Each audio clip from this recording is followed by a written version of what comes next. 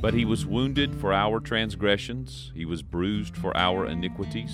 The chastisement of our peace was upon him, and with his stripes we are healed. All we like sheep have gone astray, we have turned every one to his own way, and the Lord hath laid on him the iniquity of us all. He was oppressed, and he was afflicted, yet he opened not his mouth. He is brought as a lamb to the slaughter, and as a sheep before her shearers is dumb, so he openeth not his mouth. He was taken from prison and from judgment, and who shall declare his generation? For he was cut off out of the land of the living. For the transgression of my people was he stricken. And he made his grave with the wicked, and with the rich in his death, because he had done no violence, neither was any deceit in his mouth. Yet it pleased the Lord to bruise him. He hath put him to grief. When thou shalt make his soul an offering for sin, he shall see his seed. He shall prolong his days, and the pleasure of the Lord shall prosper in his hand. He shall see of the travail of his soul, and shall be satisfied. By his knowledge shall my righteous servant justify many, for he shall bear their iniquities. Therefore will I divide him a portion with the great, and he shall divide the spoil with the strong, because he hath poured out his soul unto death, and he was numbered with the transgressors, and he bare the sin of many, and made intercession for the transgressors.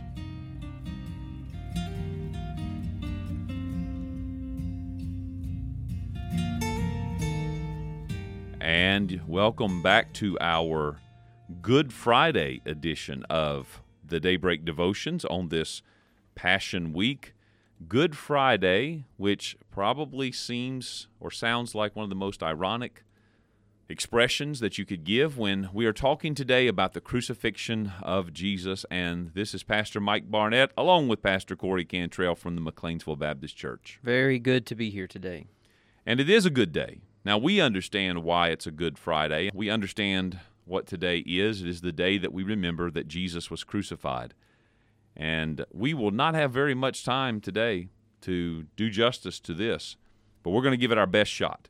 We've had a great week as we've gone through the Passion Week, and of course, Friday, as far as the sufferings of Jesus, this is the capstone. This is what it has been coming to all along.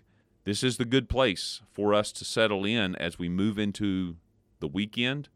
Saturday, very quiet scripturally on Saturday, although we do have a few verses that speak of Saturday's events.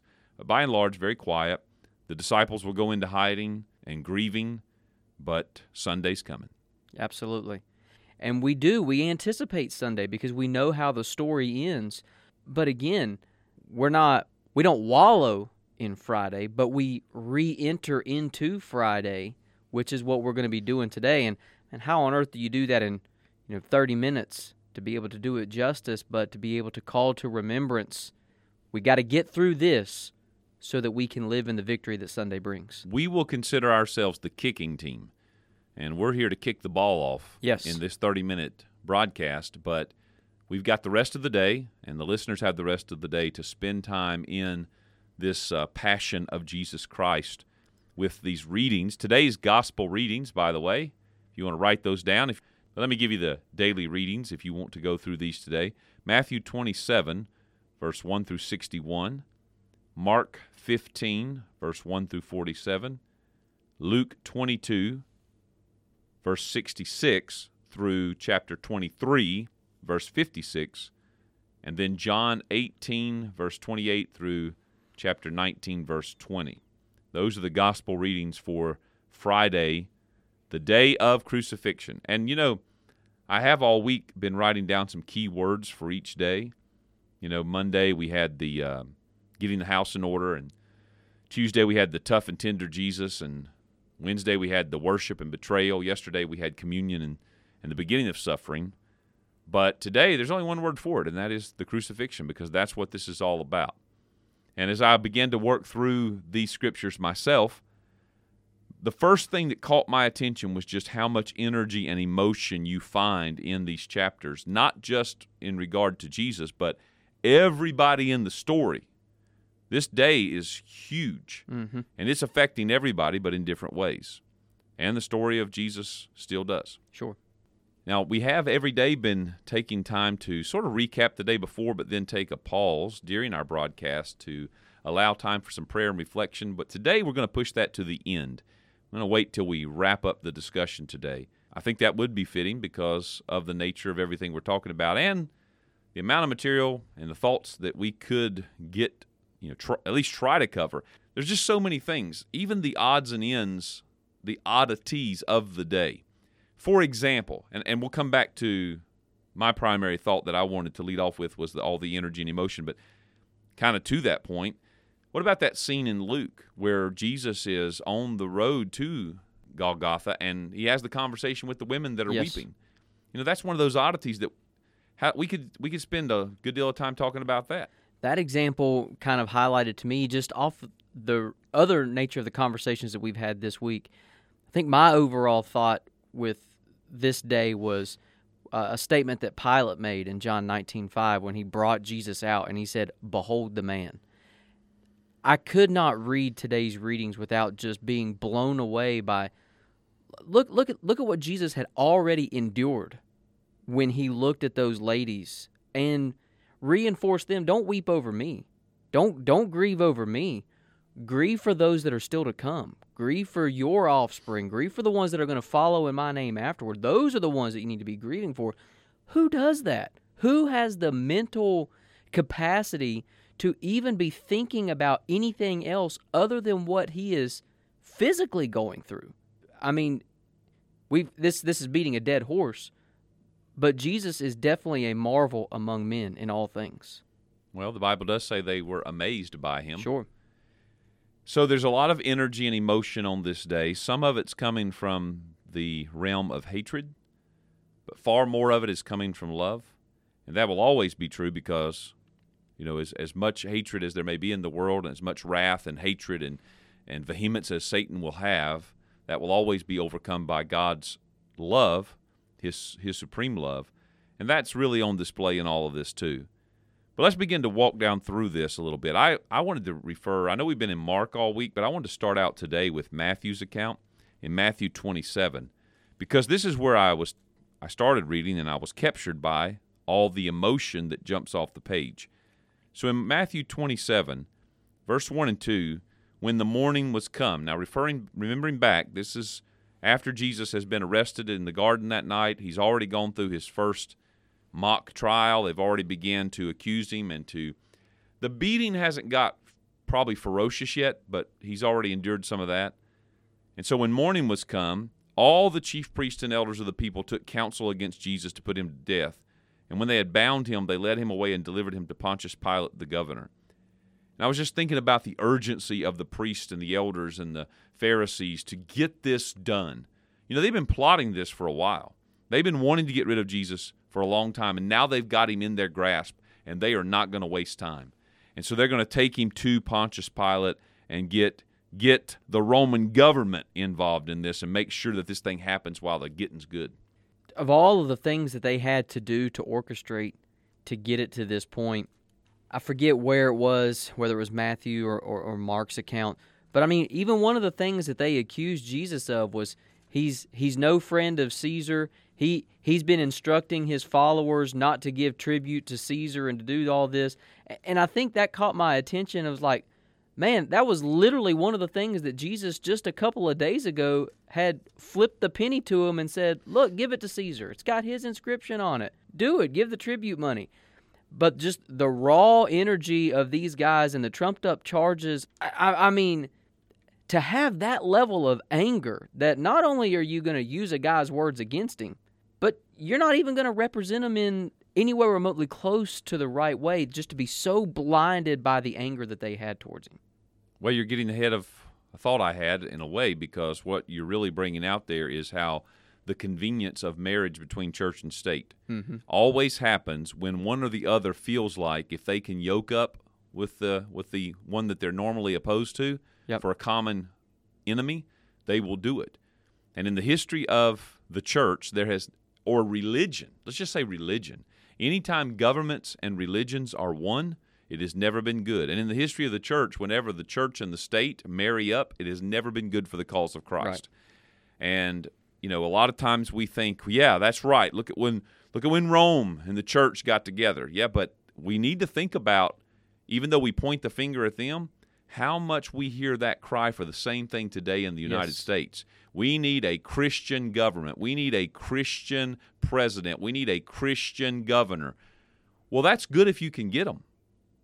But we don't need them to be our Christian leaders. That's what the church is for. Anytime those marry up, that's what you had the Herodians, that term in the Scripture. They were the church and state people, very politically persuaded. Yeah, how ironic was the fact that the super religious people that were looking for the Messiah that was going to deliver them from Rome were conveniently willing to use Rome to deliver them from the Messiah that they didn't want. And if you want to know the height of hypocrisy and just weirdness, in John 18, verse 28, when he tells us of this, it says that once they led him from Caiaphas' hall of judgment, they themselves went not into the judgment hall, lest they should be defiled, but that they might eat the Passover. So they want to be real careful about it, But not only do we have the urgency of the priests and the elders that day, but you've got the remorse of Judas that's brought out. In verse 3 of Matthew 27, Judas, which had betrayed him, when he saw that he was condemned, repented himself and brought again the 30 pieces of silver to the chief priests and elders, saying, I have sinned, and that I have betrayed the innocent blood. And they said, what is that to us? There again, there's no genuineness, there's no heart here for these people. What is that to us? See thou to it. And he cast down the pieces of silver in the temple and departed and went out and hanged himself. Now that's a pretty good bit of emotion and energy, and it's remorse. The word used there, he repented himself. There is no genuine repentance from the heart. There was genuine repentance in the sense of, yes, he had a change of his thinking. He had a change in the way he saw things. But that repentance did not lead him to a real confession and regeneration or transformation, all those things that we would expect repentance to lead us to. What it led to was remorse and regret, and it so overtook him that he went out and took his own life. So that's a lot of energy in there. Then, here's a big one, the frustration of Pilate. And that really caught my attention. Don't have time to read all the verses, but really, I think the best account of that is in John's account. If you go to John 18 and in verse 29, Pilate then went out unto them and said, What accusation bring ye against this man? And they answered and said to him, If he were not a malefactor, we would not have delivered him up unto thee. You can see Pilate rolling his eyes. Take ye him and judge him according to your law. The Jews therefore said unto him, It is not lawful for us to put any man to death. Just over and over and over through this, Pilate is frustrated with these Jewish leaders. And then when he talks to Jesus, Art thou the king of the Jews? Verse 34, Jesus says, Sayest thou this thing of thyself, or did others tell it of thee? And he's like, man, would somebody give me a break? I was just having breakfast with my wife, and what in the world, people? But more to the point, the frustration of Pilate that comes out to me is he, at least initially, for whatever his motives are, wants to be done with this. And he doesn't see a reason for Jesus to be. But it turns to him being inconvenienced and frustrated to his cowardice coming out. Mm-hmm. And that is no more clearly seen, I think, than in John 19, verse 7 and 8, where it says of Pilate, The Jews answered him, We have a law, and by our law he ought to die, because he made himself the Son of God. When Pilate therefore heard that saying, he was the more afraid. More afraid why? Well, his wife had already come to him and said, I had a dream about this man. You should have nothing to do with him. And Pilate is afraid, and all he wants at this point is to get out of this. So washes his hands of it. Basically, I'm not responsible for this. I'm not guilty. Do what you want to do with him.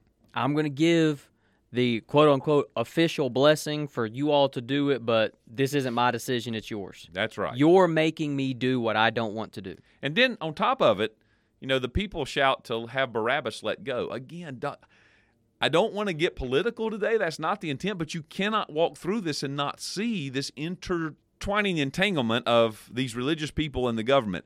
When it's convenient, we want the government to come in and do our thing. We just don't want them to tell us how to do our thing. Mm-hmm. It's weird. But Barabbas was locked up because he was a rabble-rousing.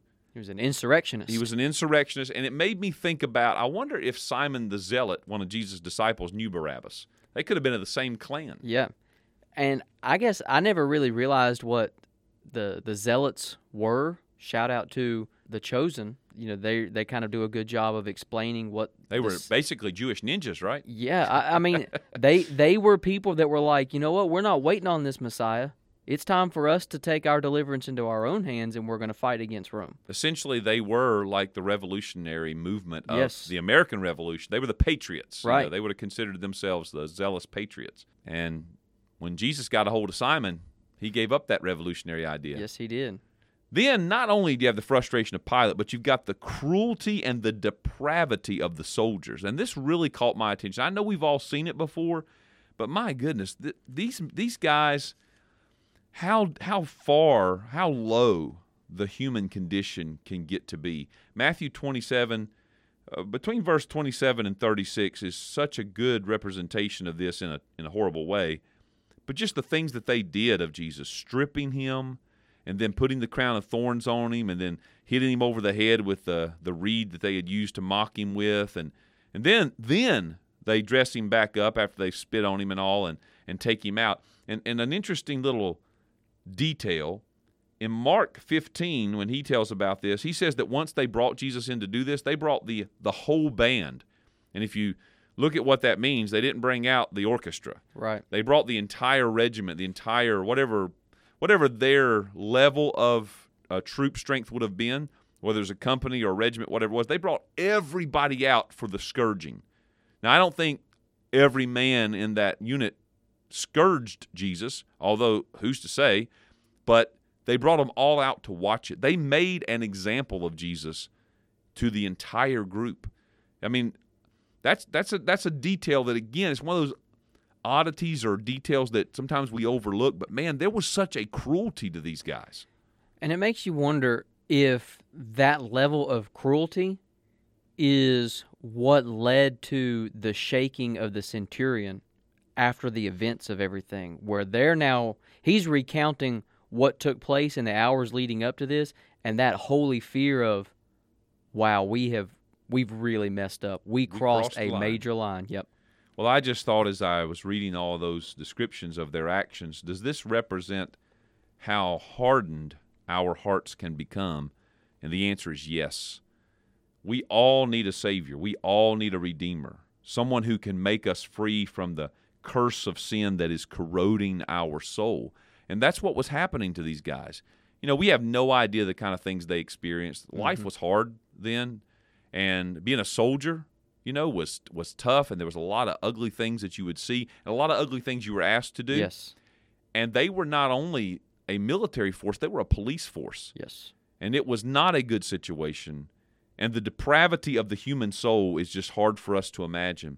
We read from Isaiah 53 as we started out today. Isaiah 53, verse 5, he was wounded for our transgressions, bruised for our iniquities. The chastisement of our peace was upon him, and with his stripes we are healed. To the point you made, perhaps the centurion that oversaw all of this, it was the very stripes they laid on Jesus that began to open up his heart to the truth that this was the Son of God. Mm-hmm. And you never know about what happened to that centurion, but we certainly would like to hope that he and many others would have come to Christ. But you think about the condition of their heart and the condition of our heart and the effect of this world on us. And I think about Galatians chapter 1, verse 4, about Jesus who gave himself for our sins that he might deliver us from this present evil world according to the will of God and our Father. Had we been left alone, the moral depravity of the human soul is immeasurable. I guess the only way you could measure it is look at the suffering Jesus had to go through. Right. Look at what hell is, because that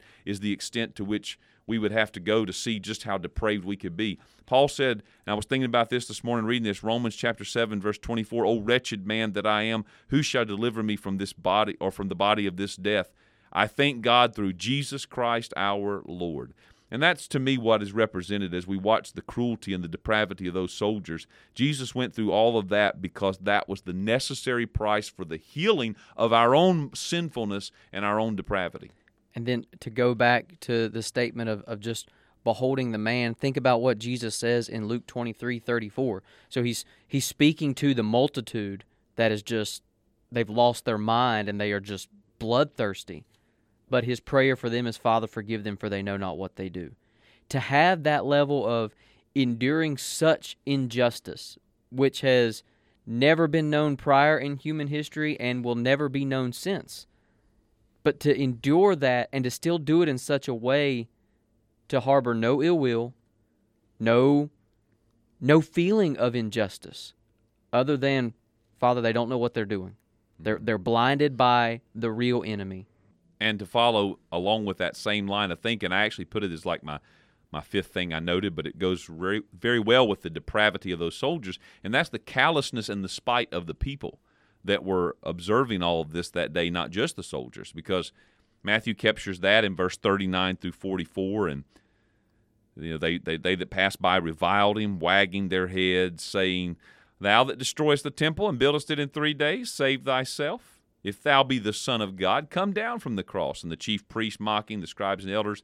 And then it even tells us here that the thieves which were crucified with him cast the same in his teeth. Now we know there'll be some follow-on to that story that's recorded, I believe, in Luke, I think. But just how much all of them are just jeering and leering at him. So it wasn't just the soldiers, but it began. Remember, all this began with the religious leaders. They were the ones that kicked this off, who stirred the crowd up against Jesus from the get-go, because we know that Sunday was the triumphal entry, and we are of a mind to think that there had to be some people in that crowd saying Hosanna who are now part of the crucified crowd. And it started with these religious leaders, the callousness of these people. And I tell you, religion does nothing for our heart. It actually takes us away from God. Yes. And that's why the gospel is so precious, because it brings us to God. I've been reading, I mentioned this, I think, yesterday, The Passion of Jesus Christ by John Piper. And there's a section of the book that speaks to that point I was just saying. What is the ultimate good in the good news? It all ends in one thing, God himself. All the words of the gospel lead to him, or they are not gospel. Salvation is not good news if it only saves from hell and not for God. Forgiveness is not good news if it only gives relief from guilt and doesn't open the way to God. Justification is not good news if it only makes us legally acceptable to God but doesn't bring fellowship with God. Redemption is not good news if it only liberates us from bondage but doesn't bring us to God. Adoption is not good news if it only puts us in the Father's family but not in his arms. This is crucial. Many people seem to embrace the good news without embracing God. There is no sure evidence that we have a new heart just because we want to escape hell. That's a perfectly natural desire, not a supernatural one. It doesn't take a new heart to want the psychological relief of forgiveness or the removal of God's wrath or the inheritance of God's world. All these things are understandable without any spiritual change. You don't need to be born again to want these things. The devils want them. It is not wrong to want them. Indeed, it is folly not to. But the evidence that we have been changed is that we want these things because they bring us to the enjoyment of God. This is the greatest thing Christ died for. Christ suffered once for our sin, the righteous for the unrighteous, that he might bring us to God. And that's the point. And as we look at the people around the cross that day, it cries out in unmistakable, loud, clear tones, people do need what Jesus and only Jesus could offer. Yes. Well, we are just now getting to what I wrote down as the passion of Jesus on the cross. I think we will all spend time on that today and probably some on Sunday leading up to resurrection as we think about that, and that's a good thing for us to do. But if you look at Jesus, I think one of the first things that has to grab you is the loneliness.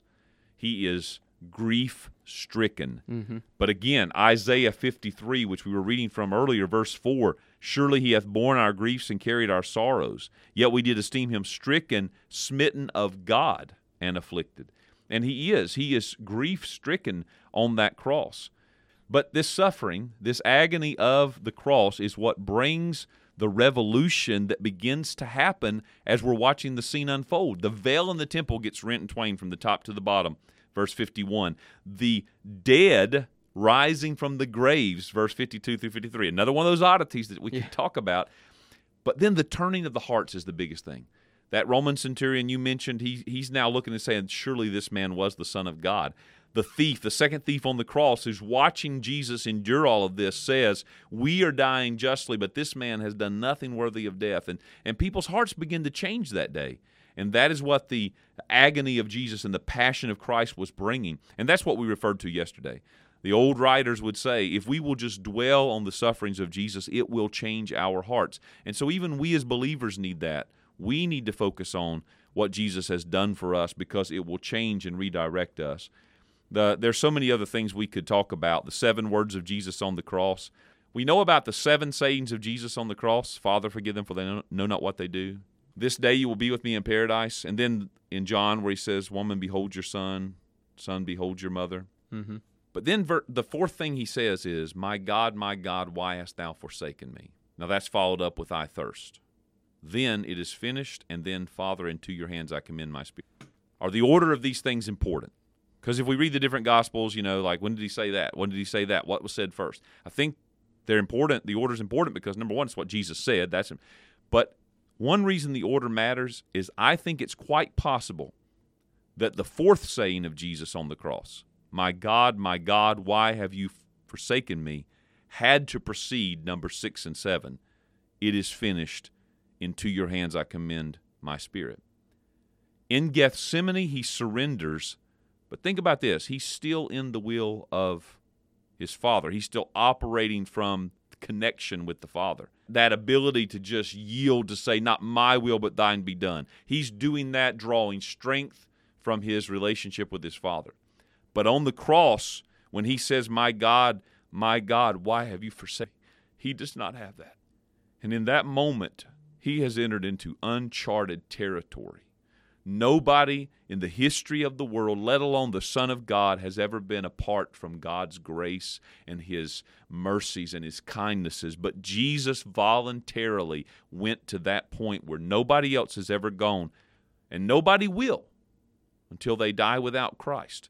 But it was in his own will that he had to choose that. The Father got him there. He surrendered. He got there, but it was by his own will. Now, there's something to think about. Jesus, in his own will, allowed himself to be removed from the very presence and help and grace and strength of the Father, and he willingly gave his life for us. That's a powerful thing to think. Yes. So I'd like to close out this edition with a reading from C.S. Lewis's The Chronicles of Narnia, from The Lion, the Witch, and the Wardrobe. Now, for those who are listening to this that aren't familiar with that, the Chronicles of Narnia are written as a spiritual allegory to our walk of faith and our life in Christ, and particularly The Lion, the Witch, and the Wardrobe, where you really get a representation from Aslan as the crucified Christ. And that's the scene that I'm going to read from. The backstory is that these children have found their way through the wardrobe into this magical world of Narnia, where Aslan is the king. But Edmund, the one of the middle children, has betrayed the rest of the children in all of Narnia by giving himself over to the White Witch. He's given all the secrets away. He's been lured in by the Turkish delights and basically sells his soul out to the evil one. Mm-hmm. And because of that, all Narnia now is in danger of falling under her eternal spell of condemnation and this eternal winter. The only thing that can break that spell is Aslan, and there's this deep magic. And unbeknownst to Edmund, in selling his soul, not only has he bound and enslaved all of Narnia, but even his own soul. Mm-hmm. Now he is the pawn and the ownership of the White Witch and the evil one, and has no hope of ever getting deliverance from that. And it's by the law that pre-existed long before his arrival ever into Narnia. It's basically a law of condemnation. Like Scripture teaches us, with God, there's the condemnation of sin. Yes. And a price has to be paid. But this is where the allegory picks up in the story, where there's a mediator that's going to step in to save all of Narnia and to save Edmund and all these children and all the lives of this world. And that is typified by Aslan, who is the Christ-like character. So before you read your excerpt, I know we don't give a lot of movie recommendations on this broadcast, but The Lion, the Witch, and the Wardrobe may be a good one to watch over this Easter weekend. I like it. And Aslan is going to present himself to the White Witch, and he's going to give his life on behalf of Edmund to break the spell of darkness. The reading says, a great crowd of people were standing all around the stone table, and though the moon was shining, many of them carried torches which burned with evil-looking red flames and black smoke. But such people, ogres with monstrous teeth, and wolves and bull-headed men, spirits of evil trees and poisonous plants, and other creatures whom I won't describe, because if I did, the grown-ups would probably not let you read this book. A howl and a gibber of dismay went up from the creatures when they first saw the great lion pacing towards them. And for a moment, even the witch seemed to be struck with fear. Then she herself gave a wild, fierce laugh. "The fool!" she cried. "The fool has come! Bind him fast." Lucy and Susan held their breaths, waiting for Aslan's roar and his spring upon his enemies, but it never came. "Bind him, I say," repeated the White Witch. The hags made a dart at him and shrieked with triumph when they found that he had made no resistance at all. Then others rushed in to help them, and between them they rolled the huge lion over on his back and tied all his four paws together, shouting and cheering as if they had done something brave, though, had the lion chosen, one of his paws could have been the death of them all. But he made no noise, even when the enemies, straining and tugging, pulled the cords so tight that they cut into his flesh. Then they began to drag him towards the stone table. "Stop," said the witch. "Let him first be shaved." Another roar of mean laughter went up from her followers as an ogre with a pair of shears came forward and squatted down by Aslan's head. Snip, snip, snip went the shears, and masses of curling gold began to fall to the ground. Then the children, watching from their hiding place, could see the face of Aslan, looking all small and different without its mane. The enemies also saw the difference. "Why, he's only a great cat, after all," cried one. "Is that what we were afraid of?" said another. "Oh, how can they?" said Lucy, tears streaming down her cheeks. The brutes! The brutes!" For now that the first shock was over, the shorn face of Aslan looked to her braver and more beautiful and more patient than ever.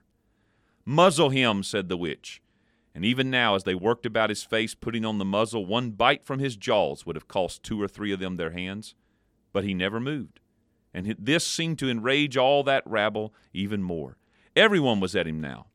Those who had been afraid to come near him even after he was bound began to find their courage, and for a few minutes the 2 girls could not even see him.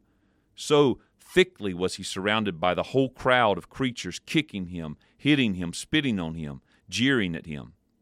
At last the rabble had had enough of this. They began to drag the bound and muzzled lion to the stone table, some pulling and some pushing. He was so huge that even when they got him there, it took all their efforts to hoist him onto the surface of it. Then there was more tying and tightening of cords. "The cowards! The cowards!" sobbed Susan. "Are they still afraid of him even now?"